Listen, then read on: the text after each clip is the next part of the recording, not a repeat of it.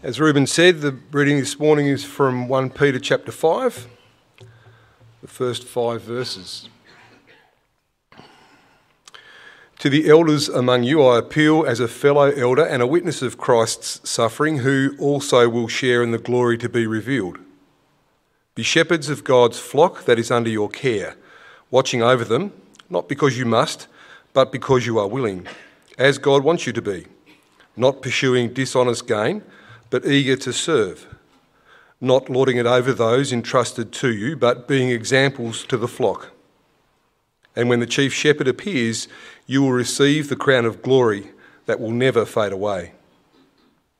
In the same way, you who are younger, submit yourselves to your elders. All of you, clothe yourselves with humility toward one another, because God opposes the proud, but shows favour to the humble.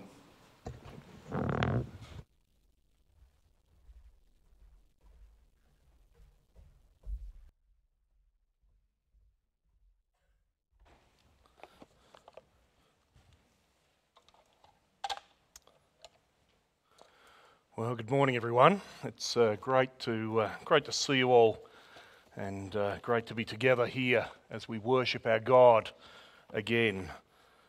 Friends, a few short years ago, none of us would have had any clue about Volodymyr Zelensky. But now I'm sure that most of us have not only heard of him and know about him, but also have respect for him. And why is that?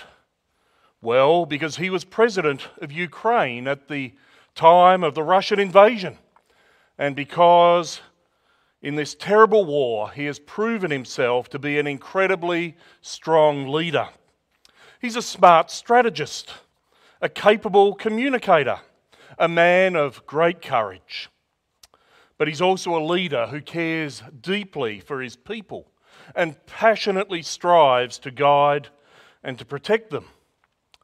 The example of Volodymyr Zelensky reminds us of the vital importance of good leadership, especially in times of trouble.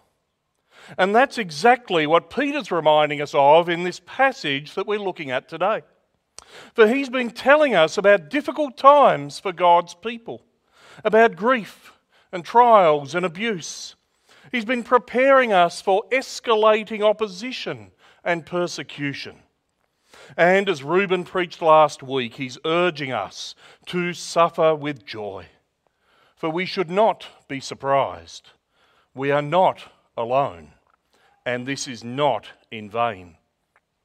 But now Peter also reminds us that at all times, but especially in times like these, the church needs good, strong leadership.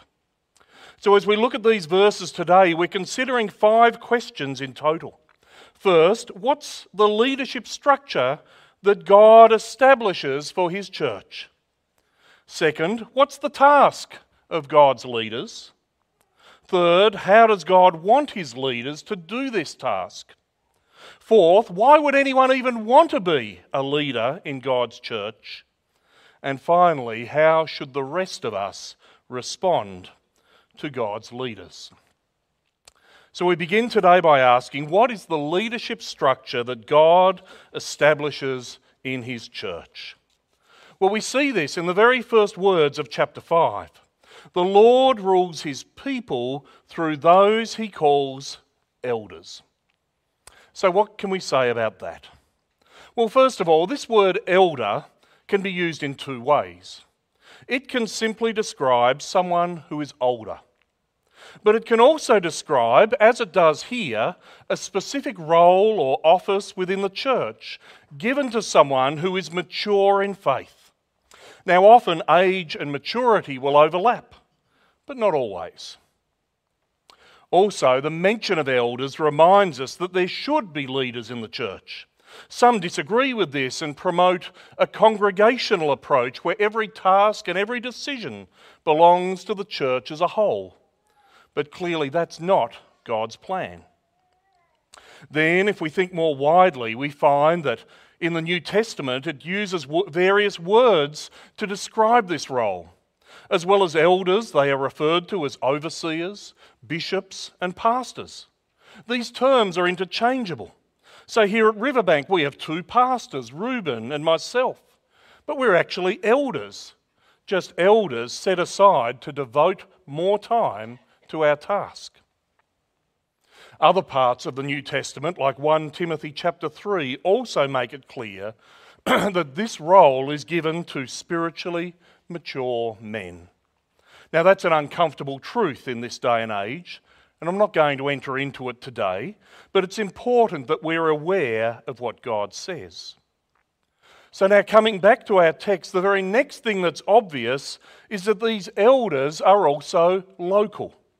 Peter says they're the elders among you. I believe that this speaks against that form of church government that is based on hierarchy, on various levels of authority outside of the local church, who make decisions from afar. You may know that in our denomination we have a statewide classis and a national synod, but yet these are not hierarchy, but they are forums of agreed support and cooperation. We always maintain that the highest authority remains in the local church and the local elders. However, Peter also makes it clear that these elders are plural. He speaks not of the elder, but the elders, a group of men leading the church together. This also warns us about that form of church leadership that is all based around one person, a single or senior pastor who calls all of the shots. God knows that no one has the wisdom or the strength to lead on their own, and so he gives multiple elders to work in a team. Another thing that Peter reveals is that these leaders are equal. Did you notice how he doesn't refer to himself here as an apostle, even though he rightly could? But rather he says, I appeal as a fellow elder. Even Peter himself, though given such a vital and unique task, he didn't see himself as more important than the rest. And so in God's church, no elder or pastor has any more significance or authority than any others. There'll be varying levels of wisdom, experience and ability, but at the end of the day, they're all on equal footing. But that brings us to a final element of God's leadership structure. We've seen that he wants his people ruled by groups of men called elders, including pastors in every local church, sharing that role equally. But Peter also shows us that they lead under the ultimate head of the church, Jesus Christ.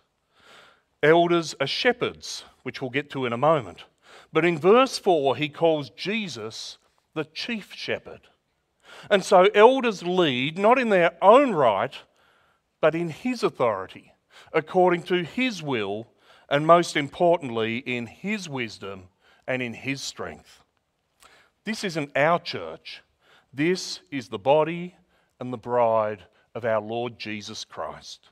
He is the chief shepherd. He is the good shepherd who laid down his life for the sheep.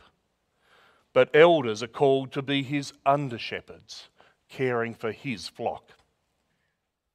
So what's this look like at Riverbank? Well, we've had a few technology problems this morning. We were going to put something up on the screen, but I'm guessing we're not. So we're just going to have to use our imaginations here. No, in fact, we'll go one better. I'll get them to stand up. So who are our elders here at Riverbank? Well, there's Reuben Capel. Please stand, Reuben. I think you know him. There's Duncan Cook. There's Bill de Jong. There's me. I'm already standing. There's Dwayne Kerrison. Is Dwayne here this morning? There's Rob Petruspa. There's Simon Petruspa. There's Hyo van Dongen. He'll be here tonight. There's Tony van Donsela. There's Sean Vidal. I'm guessing Sean stayed in Hobart after challenge. There's John Wagoner. My friends, these are our elders. These are the people who lead this church. They're not self-appointed, but they've been nominated and elected by you. But we believe that in that very process, they've also been called by the Lord. Thanks, guys. You can sit down. Don't look so unhappy. And so as we continue in this passage, we need to remember that in our context, it applies to these 11 men. So now to our second question. What is the task of God's leaders? Well, Peter states that very clearly in verse 2. He says, "Be shepherds of God's flock that is under your care, watching over them." Elders are like shepherds looking after a flock of sheep, not their own, but God's. And they're called to care for that flock and to watch over them. But what's that really involve? Well, we first need to understand that this care that we are speaking about is a spiritual care. Elders are not called to get involved in your material needs. There are times when the church will do that, but that is why God, in his wisdom, also calls women and men to serve as deacons. Their role is to physically help the poor, the sick, and the needy, and to encourage all of us to care for each other in these ways. But elders, on the other hand, are called to care for the well-being of your souls, to tend to your faith, to concern themselves with your holiness, to encourage you in your witness. And how? Well, by performing the tasks of a shepherd. A literal shepherd had to know his sheep and feed them, had to lead them and protect them from predators, had to care for those who struggled and chase down those who strayed. And so it is with elders. Our task is to pray for this church and to teach the Word of God. Our task is to provide spiritual nourishment and discipleship to this congregation and beyond. We do that here on a Sunday in our worship services. We do it in growth groups and in growth partnerships. We do it in visits and in other pastoral contacts, when we welcome those who are new, encourage those with troubles, plead with those who are throwing away their faith. We do it by appointing gifted staff members and through the various ministries that we oversee. And we do it in our efforts to reach the lost with the gospel. Elders are also called to manage the affairs of the church, to plan, to set vision and make decisions, to organise and supervise all of our activities. But in all of this, we are constantly guided by God's word. In all of this, we focus on promoting God's truth and guarding against error. In all of this, we are directed by our Vision 2030, which we believe is a proper summary of our calling to love God, to love our community, and to love our church. Friends, we could have a perfectly organised, incredibly trendy, and even a vastly growing church here at Riverbank, but yet be utterly worldly and far away from the Lord. But the important calling of elders is to make sure that that does not happen. Elders are called to look after the spiritual health of the church and all of its members. Elders are called to focus on the salvation that can be found in Christ alone and to make sure that every one of us is growing in faith and in hope and in love, in obedience and in service and in witness. As a result, you may not always like the things that we say and do, the decisions we make and the message we bring. For your priorities may be different. But as elders, we're not actually called to be popular, but we're called to lead God's church according to God's will as shepherds of his flock. But now our third question is, how does God want his leaders to do their task? Well, Peter mentions three vital attitudes in verses 2 and 3, and each of those has a don't and a do. Peter says, shepherd God's flock, not because you must, but because you are willing. This tells us that no elder should ever serve under compulsion, from a sense of duty or of guilt. Trust me, an unwilling elder we are better off without. I'd rather lead with 3 who are keen than with 20 who are not. But my friends, I'm so glad that I'm able to say that I have worked alongside many willing elders, including those I work alongside right now. And my friends, let me tell you, they are an enormous blessing, and their enthusiasm fills my heart with joy. But this is also relevant as we look for new elders for next year. Men in this congregation are soon going to be approached and asked to consider this task. But be reminded this morning, men, if you're not really willing, then don't say yes. Someone serving out of obligation is a burden and not a blessing.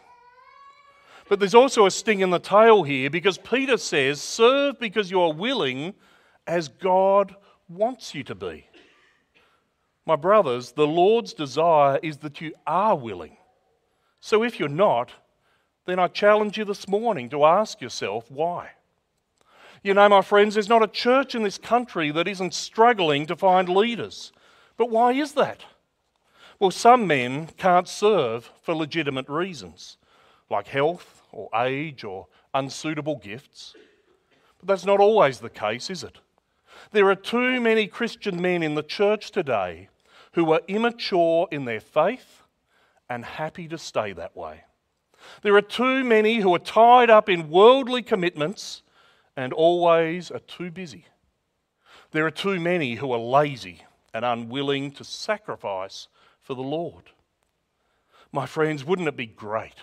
Wouldn't it be great if there was an abundance of men who are keen and enthusiastic to lead in God's church? Well, why not, when that's exactly what God wants us to be? However, Peter moves on to another attitude when he says, shepherd God's flock, not pursuing dishonest gain, but eager to serve.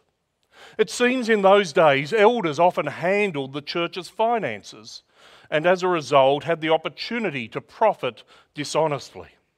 Thankfully, that's not the case for us. But that doesn't change the underlying principle, which is that someone could go into eldership with selfish motives. They may want to draw attention to themselves or feel important.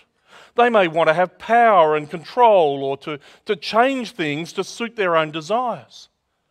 Peter says, don't go into eldership with a desire to gain, but to give. Don't go into eldership with selfish motives, but for the sake of the church, eager to serve. After all, was that not the attitude demonstrated by Jesus, the chief shepherd, becoming a servant, even washing his disciples' feet, even giving his own life on the cross for us? That is the attitude that God seeks. But there's one more described when Peter says, shepherd God's people, not lording it over those entrusted to you, but being examples to the flock. My friends, if you think that being an elder is about being in charge, telling people what to do, being the boss, well then you've got it all wrong. And any leader who takes that attitude will not last long. Being an elder is about leading in love and leading by example. Eldership isn't a matter of do what I say but not what I do. That's why in 1 Timothy and in Titus we find extensive lists of the character qualities that an elder should have. For they are called to model the Christian life, not perfectly, but sincerely, calling others to follow, just as they follow Christ. So how does God want his leaders to do their task? Not because you must, but because you're willing. Not pursuing dishonest gain, but eager to serve. Not lording it over others, but being examples to the flock. My friends, the church that has elders who strive for these attitudes will be a church that is led well. But that brings us to our fourth question. Why would anyone want to be a leader in God's church? And that's a very good question. I mean, for a start, Peter's calling on elders to serve in a time of increasing opposition, not dissimilar to our own. And if Christians suffer, then their leaders will suffer all the more. On top of that, the decision to take on eldership is a decision to take on a lot of hard work and responsibility that you could otherwise avoid. And on top of that, Peter says we should do it all with a willing attitude of selfless servanthood. So why would anyone do it? Well, think about verse 1. There, Peter describes himself as a fellow elder, but also as a witness of Christ's sufferings. A witness of Christ's sufferings. Now, there's two sides to this phrase. First, Peter reminds us that he is a witness of Christ's suffering. His relentless suffering in life, horrendous suffering in death, painful suffering in his body, unspeakable suffering in his soul. And why did Christ suffer? Well, he suffered for you, and he suffered for me, to pay the debt of our sin, to make us right with our God. So how then could we not be willing to suffer for him, even the suffering of eldership? But in these very same words, Peter reminds us that he's also a witness to Christ's suffering, that he is called to preach the good news, that salvation can be found in the cross of Jesus for all who repent and trust in him. And so Peter played a part in God's glorious plan to rescue people from sin and from death and from hell. But as elders, we're part of that very same glorious plan. We're not in the business of running events and going to meetings and drinking coffee. We're in the business of saving souls and preparing them for eternal life. And so how could we not be ready to suffer for a cause such as this? But as if that wasn't already enough, Peter says at the end of verse 1 that he will also share in the glory to be revealed. And then in verse 4, having called elders to shepherd God's flock, he says, and when the chief shepherd appears, you will receive the crown of glory that will never fade away. Is it worth it to serve as an elder? Oh, you bet it is. For our toil will not go unnoticed. Our suffering will not be ignored. For our Lord Jesus is coming back, and he will bring his reward to those who faithfully serve, a crown of glory that will never, ever fade away. And so if you've served as an elder in the past, or are doing so right now, or maybe you're thinking about it for the future, and you're wondering if the sacrifice is really worth it, well then I urge you to remember these words. But there's now one last question to address. And that question is, how should the rest of us respond to God's elders? Because let's be honest, my friends, we live in a society today where those who lead and rule and have authority are often despised. And on top of that, we know that our pastors and our elders are far from perfect. And so we may well respond to them badly. We may well say, well, who do you think you are, calling yourself a shepherd and calling me a sheep? Who do you think you are, preaching and teaching, proclaiming right and wrong, telling me what to do? Who do you think you are, setting up hoops for me to jump through and questioning my life? I assure you, we hear responses like this all the time. But in verse 5, Peter says, in the same way, you who are younger, submit yourselves to your elders. Now, without going into detail, let's just say that that word younger can also be understood not just in terms of age, but as a reference to those who are not elders. In other words, the rest of the church. And so Peter says we should submit ourselves as the church to our elders. You might recall that earlier in this book, Peter called us to submit to every human authority in government and in employment and in marriage. For all these things are part of God's design, instituted by Him to provide order. And so we should submit, Peter said, for the Lord's sake.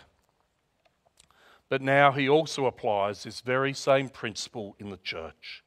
The leading of elders is God's design, instituted by Him to provide order. And so we should submit for the sake of the Lord.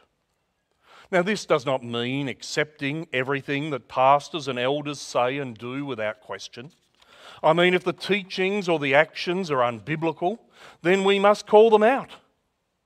But this does mean that if God has called elders who seek to serve to the best of their ability, with sincerity in their hearts, with love for His people, and in accordance with the word, then we should respect them. We should support them. We should cooperate with them, and we should appreciate them. Do you know what happens when that is not the case? That's when there's gossip and malicious talk, grumbling, complaining and criticising, factions and divisions. That's when the work of the Spirit is stifled and the devil goes to town and the church goes downhill. My friends, don't submit to your elders because they're perfect, for they're not. Don't submit because they always say what you want to hear, because they can't. Don't submit because they always do what you want, because they won't. But submit to them because that is God's will, His design for a healthy church. But let's not forget the last part of verse 5. Peter says, all of you, clothe yourselves with humility toward one another, because God opposes the proud, but shows favour to the humble. And you know, this is where the whole package comes together. Peter calls all of us, including elders, to clothe ourselves with humility. If there's pride in the leadership of the church, then things will not go well. If there's pride in the membership of the church, then things will not go well. But my friends, with humble leaders and with humble followers, the church will be strong. And how important is that as we face tougher times ahead? You know, it's a beautiful picture, my friends, but also a very important picture. We began thinking today about Volodymyr Zelensky, an example of leadership in difficult times. But how much more don't we in the Church of God need strong leadership right now? So let's be clear about the structure that God has established. A group of men called elders who lead the local church, equally sharing that role in submission to the Lord Jesus Christ. Let's understand the task that they have to shepherd the congregation, loving them and caring for the spiritual well-being of all who are under their care. Let's remember the attitudes they should have for this task, doing it willingly, serving the people, being examples to the flock. Let's consider why people would do this task, as difficult as it can be. Because we follow in the footsteps of our Saviour. Because we want to make and grow disciples for our Saviour. And because one day our Saviour will come back and He will welcome us into glory. And my friends, finally, let us be committed to responding rightly to our elders in godly submission as we all live together in humility. This, my friends, is the picture of a strong church with strong leadership, which can weather the storms, that can suffer for the Lord with joy. May we strive to be this church at Riverbank. Amen. Let's pray. Dear Lord God and loving Father, we want to pray for the elders of this church. Lord, we thank you for them, and we ask you to strengthen them, to equip them with much wisdom and with motivation to do their task and to do it well for you. Lord, fill them with love for your people. Lord, fill them with a desire to serve in every way they can. Lord, we want to pray this morning as we consider nominations and eventually an election for new elders for this church. Lord, I pray that we would find men who are willing to serve, men who seek not to lord it over others, but to be an example to the flock. Father, men who are not pursuing their own ends, but who want to serve you. And Lord God, we pray that as a whole church here at Riverbank, that we might increasingly reflect the things that we have seen in 1 Peter 5 this morning. Lord, we pray that we might indeed be a congregation of humble leaders and humble followers. And Lord, that together we might know clearly in our hearts what is most important, that we would indeed be your people, serving you, trusting in Jesus, growing in holiness, and spreading the gospel. Father God in heaven, we pray, please work in us here at Riverbank. And we pray these things in Jesus' name. Amen.